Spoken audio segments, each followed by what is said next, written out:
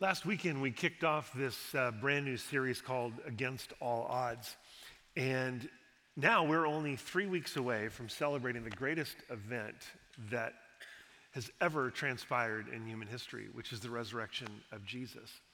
And hopefully you've been preparing your own heart as you enter into this season. I know sometimes we just think, oh, it's just this date on the calendar. It's just springtime. It's Easter, and we're going to do that. But throughout Christian history, people have literally prepared themselves for this special time. It's not just another day. It's not just another season.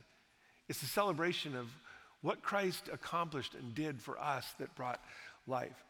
Now, you may have heard the expression for Lent. Some of you come from maybe traditions where you would take that season leading up to Easter as a season of Lent. And the phrase that we often associate with Lent is, what are you giving up for Lent, right? So some people is like, well, I'm giving up, red meat, or I'm giving up chocolate, which, man, that's brutal. It's like I'm giving up social media and different things like that. And I heard one person say one time, I'm giving up Lent for Lent. I'm not going to do that, But what we've done is we've turned it into, what am I giving up? And that's not what Lent is about. Lent is about removing those obstacles so that my heart can fully unite and fully connect with Jesus. It's like, what can I do to prepare my heart to move closer to Christ during this season so that as I come to Easter, wow, it's the culmination of everything. So it may be that there are things that you would remove or give up, if you want to say, as a way for your heart to connect. So I know some people who will take a day or a meal during the week, and they're going to fast during that time, and they're going to use that to connect with Christ.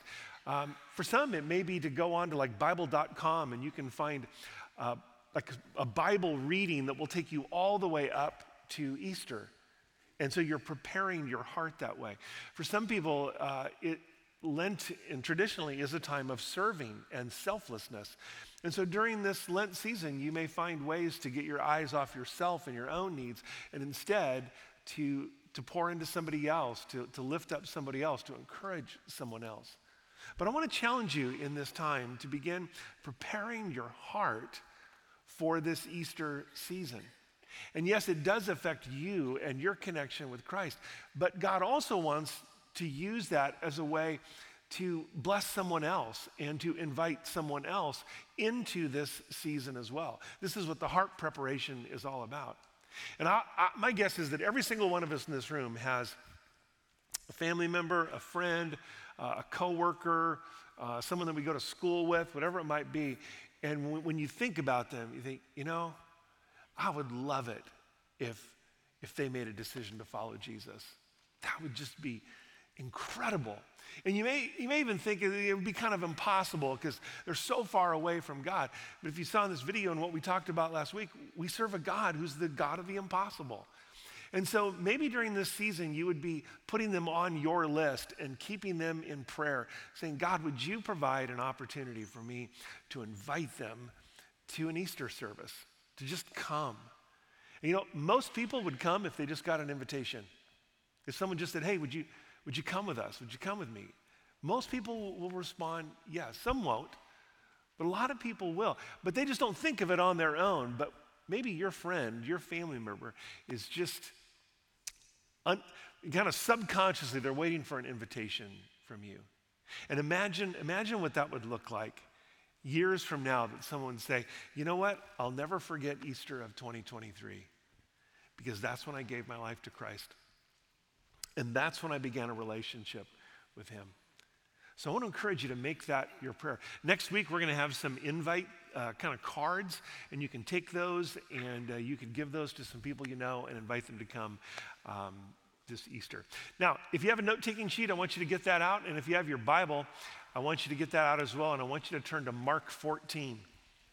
Mark 14. Mark is the second book in the New Testament. And whether you're digital or physical, I want you to go ahead and find that because we're going to read some passages about what Jesus went through. Now, I want to tell you up front that this message today is going to be a little bit different. It's going to have a little different take on it, because we're actually going to go and we're going to kind of historically look at what Jesus experienced and what he went through. And I know that's not my typical way of teaching, but I think it's important that we kind of begin to see the weight of what he went through and how it shifted and changed maybe what we would normally think of someone in leadership, someone who is anointed and someone who is in power, of how they would respond and what they would do. You see, we started this series by looking at some of the prophecies about Jesus given in the book of Isaiah. 7 centuries, think about that, 700 years before Jesus was even born. And last week we looked at some of the literally mathematical possibilities of those all coming true.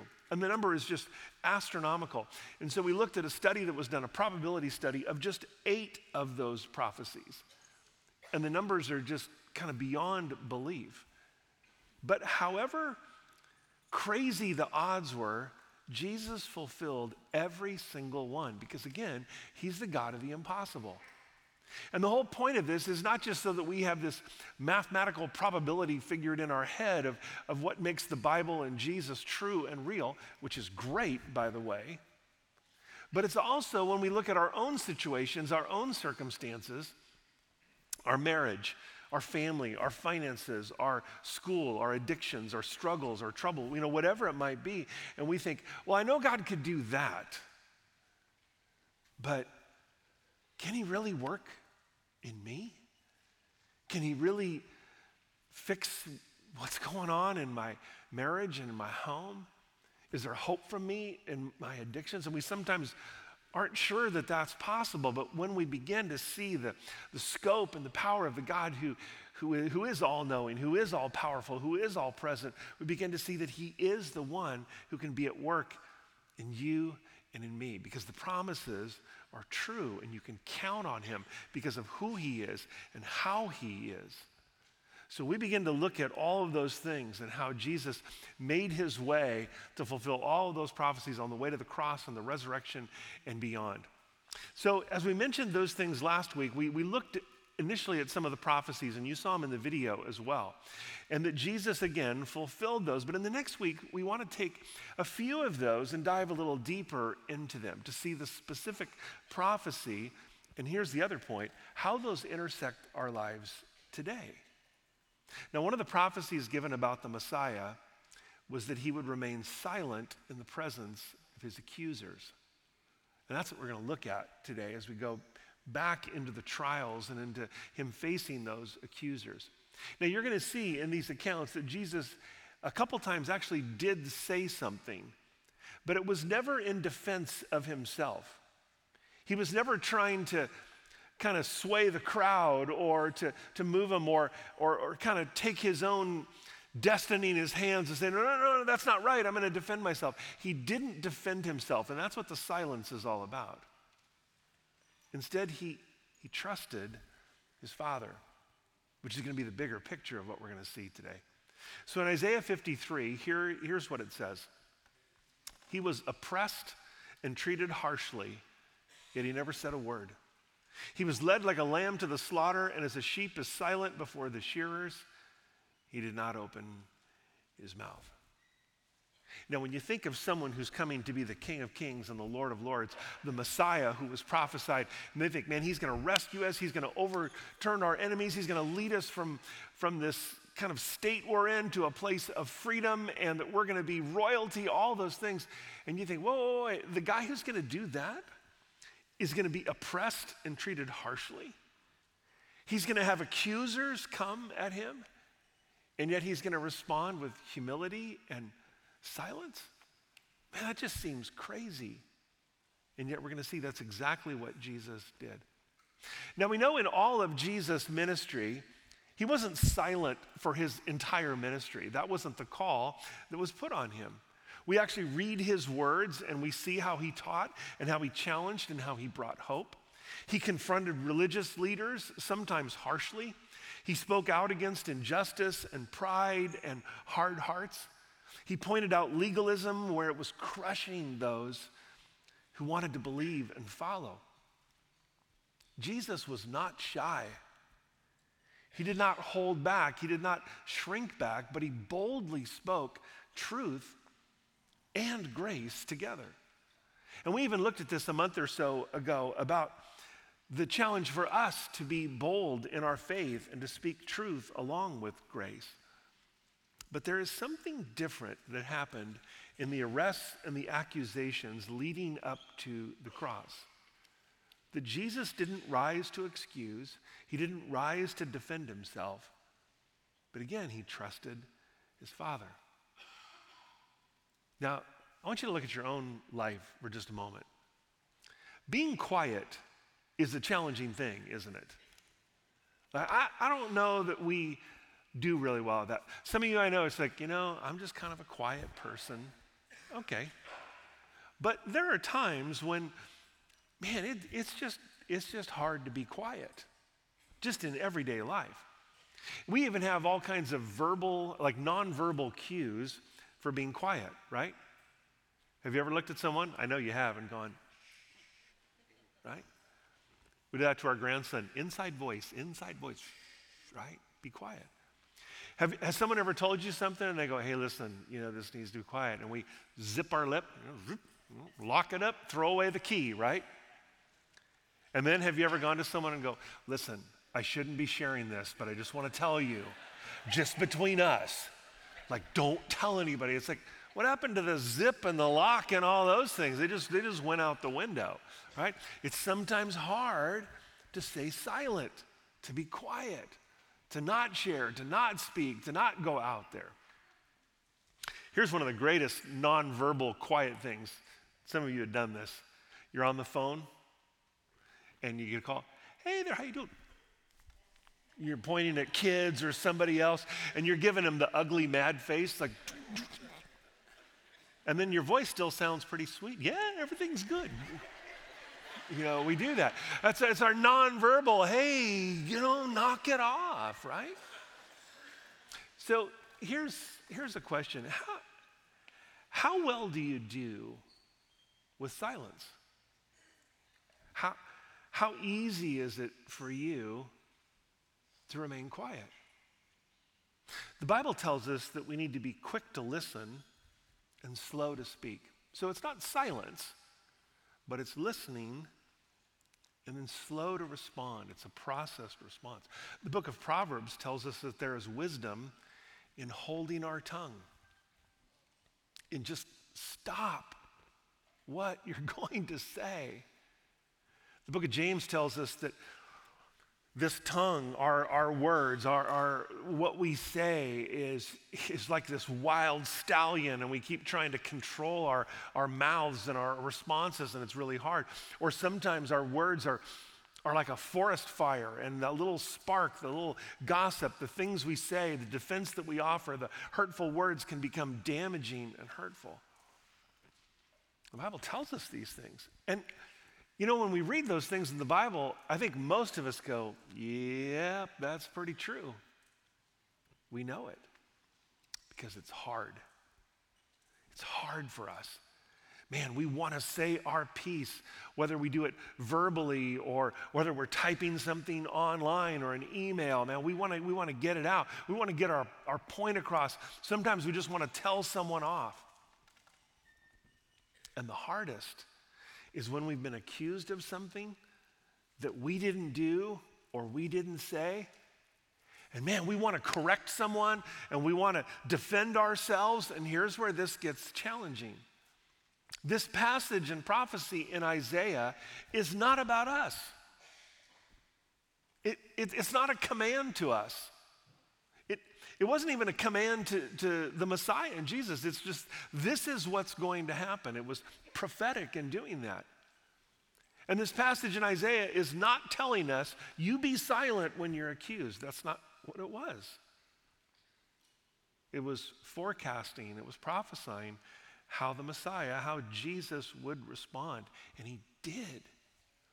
But the question for us then personally is, what do we have to learn in this? What about Jesus' humility and silence in the face of accusation? What do we need to learn in this? What's our takeaway? And we're going to read these trials that were leading up to his crucifixion, and he never begged for his life. He didn't throw himself at the mercy of the court. He didn't have an attorney speak on his behalf. Jesus knew what the Father was calling him to. He knew his, for lack of a better term, he knew his mission. And it wasn't about going to, pandering to the politics or the religious elite. He came to seek and to save those who were lost. And his purpose in coming was to show us who God really was, to teach and to do miracles and all those things. But ultimately, and this one cannot be somehow taken out of the mix, he came to die in our place. He came to be the perfect sacrifice, the Lamb of God. And we're going to actually look at that next week.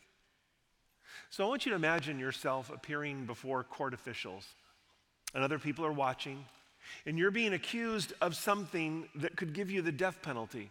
And you're there without a defense attorney, without a friend, without your parents. Everyone is against you. And you know you didn't do what you're being charged with. Man, how would you feel? What would you do? How would you get yourself out of a situation like that? That's what Jesus was facing. Not once, not twice, but 6 times in a 6-hour period on Good Friday morning over 2,000 years ago. And in all 6 of these hearings or trials, he remained humble, and he didn't rise to defend himself. And the question is, why would the king and why would the Messiah do that? And what can I learn? So I'm going to give you a couple things. I want you to write these down. The first is this. Against all odds, Jesus remained humble and silent. So to help us feel the full weight of this, I want to walk through these 6 trials. And I want to focus on the last moments in the life of Jesus and put us on location with him the best I can. Now, some of this is history, right? But this is not, I don't want you to just see this as a history lesson. I want you to see this as the evidence that builds up to what Jesus actually did and accomplished. So all of this starts on Thursday evening, which is called Maundy Thursday in the Christian Holy Week calendar. And this was the night of the Last Supper. And you've seen the picture before. Go ahead and put that picture up. Yeah, there they are. And they're gonna take. Imagine them trying to take a selfie. It's like, hey, you guys all need to get on the same side of the table, right? We're gonna do this together. Famous painting that was done, written down in history, and now we get to see them all there and doing that. Looks a bit like they're at a dinner party. But here's what you need to know. It wasn't a dinner party. It wasn't a social event. This gathering was the remembrance of Passover, and it's called a Seder meal, and it's still done today. This is the remembrance of God's deliverance of his people from slavery, of which Jesus is about to do the same thing. Think about this. Back in the time of Moses, when they were in captivity and slavery in Egypt, and God brought all these plagues around, and this final one, he goes, I want you to sacrifice a pure and unblemished lamb, and you're going to take that blood, and the angel of death is going to pass over you. And it was their moment of salvation and freedom from slavery. It was their moment of hope. And Jesus comes to be the Lamb of God, the perfect sacrifice for you and for me. And his blood, his shed blood, made the way for the forgiveness of my sin. So guess what? I can move from slavery to freedom. And I can walk in hope. I mean, the connections between that are amazing. But again, this all took place on Thursday, and afterwards, after this meal that they had together, this Passover time, Jesus walked a short distance from the upper room that they were in to the Mount of Olives. And in this Mount of Olives is where Jesus got down, and he asked some of his disciples to come around, and he said, would you pray with me? Because my soul is grieved. Like, this is heavy, guys. And so they begin to pray, and the disciples fall asleep, and Jesus is praying so intently. And it says it's just like drops of blood that are coming out. And he says in that prayer these famous words that you probably know. He said, "Father, if it's possible, take this cup from me." In other words, he was saying, Father, I know what's coming. I know what's around the corner. And man, if there's any other way in this last moment, please, can we do it? But he finishes with this. But not my will, but your will be done. And in that prayer, Jesus is moving himself to this place of, here's what I would like to not go through this, but ultimately, Father, I'm in your hands. It's not about me, but rather it's all about your desires and your will. And it was Jesus' complete obedience and surrender to the will of the Father that allowed him to stand up in front of his accusers and not defend himself, because he knew that his Father had him. He knew he was walking in obedience to the Father. And so as that prayer ended, the soldiers came and arrested Jesus, and they take him to a man named Annas. And this is kind of the first hearing or the first trial. Annas was a former high priest of Israel who had been deposed by Rome. And so Annas put his son-in-law named Caiaphas, and you maybe have heard of him in the Jesus story, who is now the high priest, puts him in his place. And so this first is kind of like a pre-qualifying trial, and they bring Jesus to Annas to determine if he deserves to be executed. Annas decides, yes, he does. We need to take this man out. So he hands him over to his son-in-law, the high priest, for the next phase, which brings us to trial number 2. And this trial takes place in the same house, but here's what's weird. It's in the middle of the night, which was illegal to hold a trial in. There's no legal representation for Jesus, which was also illegal.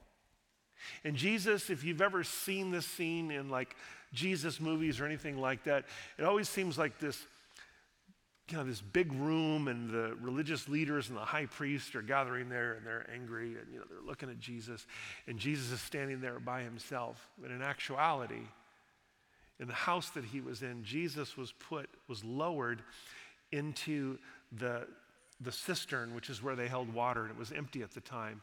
And Jesus is down in this dark pit by himself. No friends, no family, no supporters. He knows that up there, they're making the decisions about life and death. And he knows also at the very same moment when he is alone and isolated in this dark pit, that one of his best friends, one of his faithful followers who said, I will never betray you. I will never walk away with you.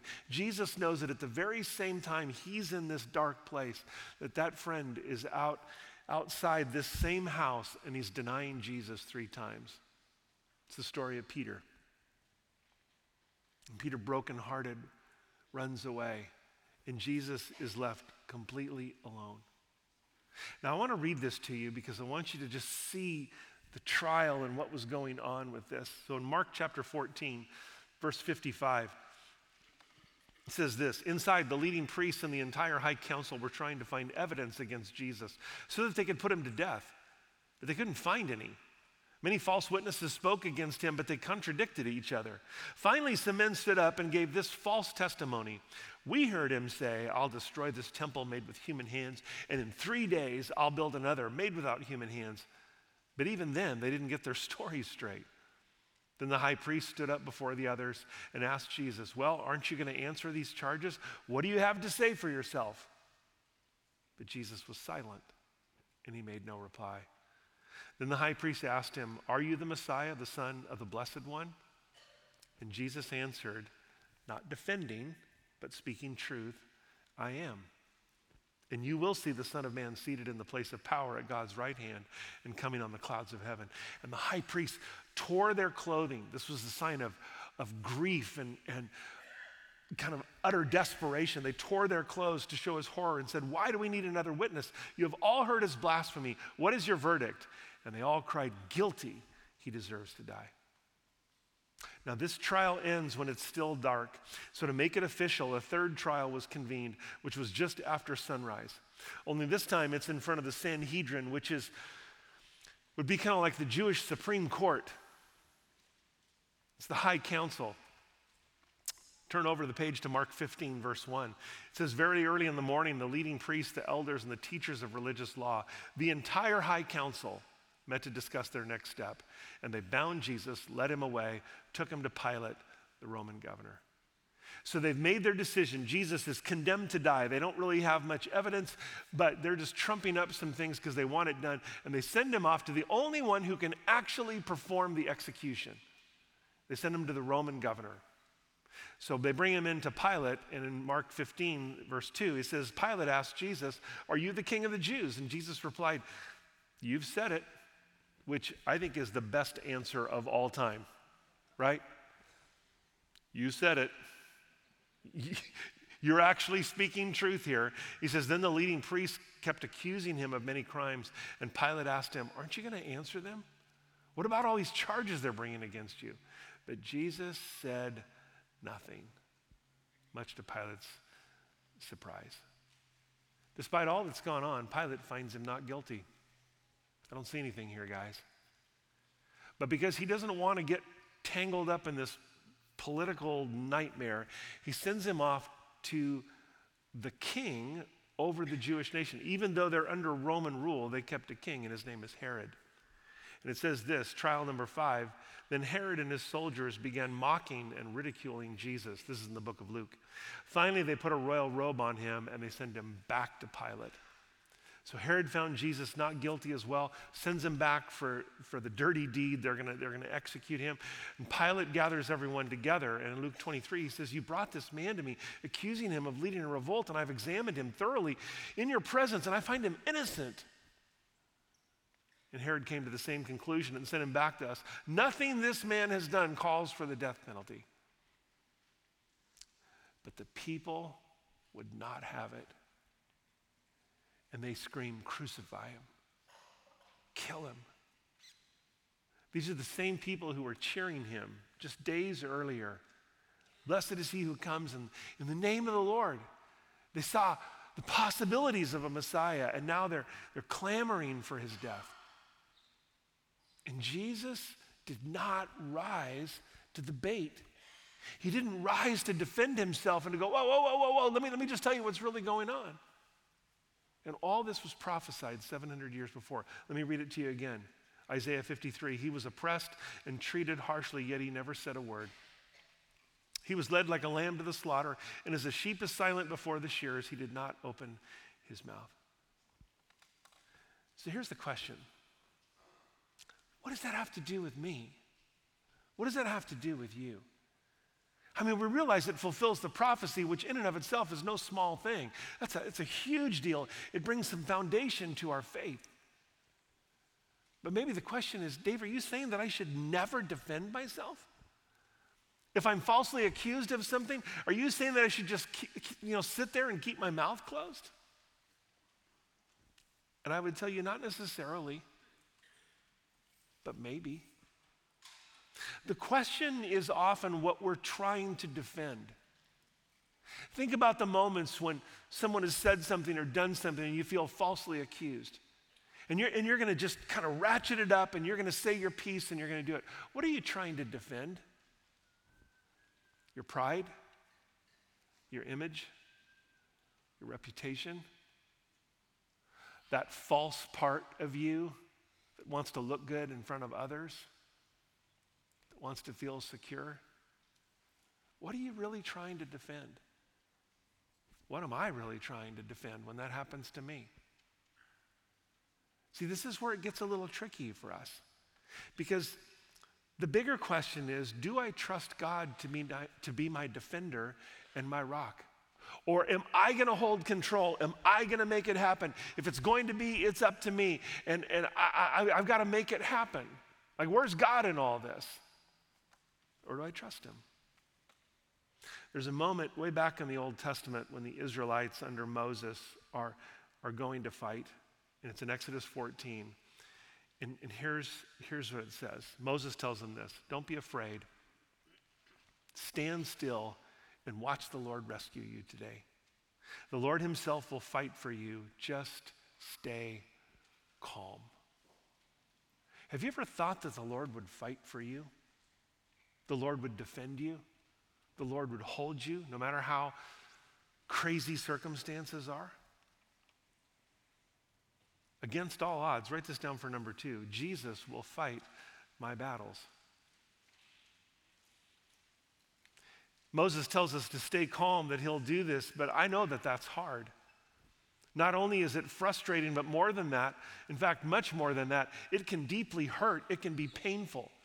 We can wonder, like what's happening here? What's really going on? There's a verse in the book of Psalms that shows that God knows all about what we are walking through, and he cares about what you're experiencing and how you're feeling and the emotions that are running wild. In Psalm 34, he says, the Lord is close to the brokenhearted, and he rescues those whose spirits are crushed. The Lord is close to you. The Lord is close to you. The Lord is close to you. The Lord is close to you. He is not far off. He is not distant. Remember how last week we talked about how God's love chases us and pursues us? If you've been wounded or hurt or someone has caused you pain, know this: God is fully aware of it, and he is not dismissing it, but he is close to you. He will rescue you. Now, the vindication may not look the way you want it to. I know for myself in those moments when it's like, okay, I'm going to let God fight the battle, maybe he's doing some deeper work in me. Here's the challenge. If you tend to be quiet and not say anything, then remaining silent is not a virtue. You're just if you're normally a person that sweeps stuff under the rug and go, I don't really want to deal with that, and you go, yes, I'm being silent before the Lord. No, you're actually just kind of chickening out on what he wants you to do. But there are those times when, man, we want so to defend our own honor and to stand up and to say, no, and there are times we need to speak. This message isn't about you should never say anything. The question is, will you trust God's leading? Will you surrender to him and say, not my will, but yours be done? And what that it's going to mean sometimes is I need to speak. And other times it will be, I need to step back. And like, how do you know which one is which? It's hard. It's following Jesus every single day. But in that is freedom. Write this down for number 3. Against all odds, there's freedom in Jesus.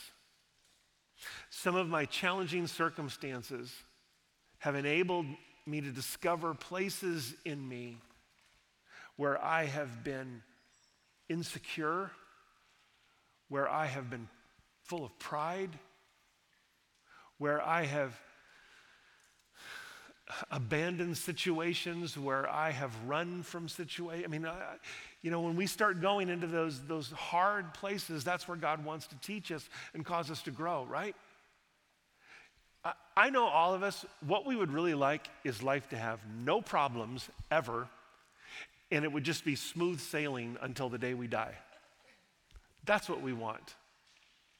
Can we just be honest about that? We want life to be problem-free, and it's not. And yet, I bet every one of us in this room would say, during times of conflict and crisis and challenge, is actually when I grew the most. It's actually when my faith, the roots went down deeper.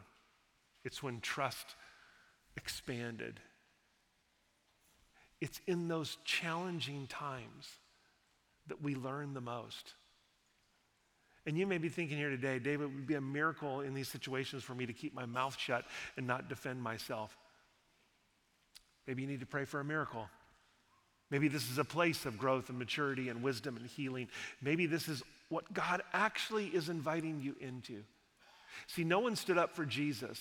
He could have spoken and proved his innocence at any time. But he was being faithful to surrendering to his Father.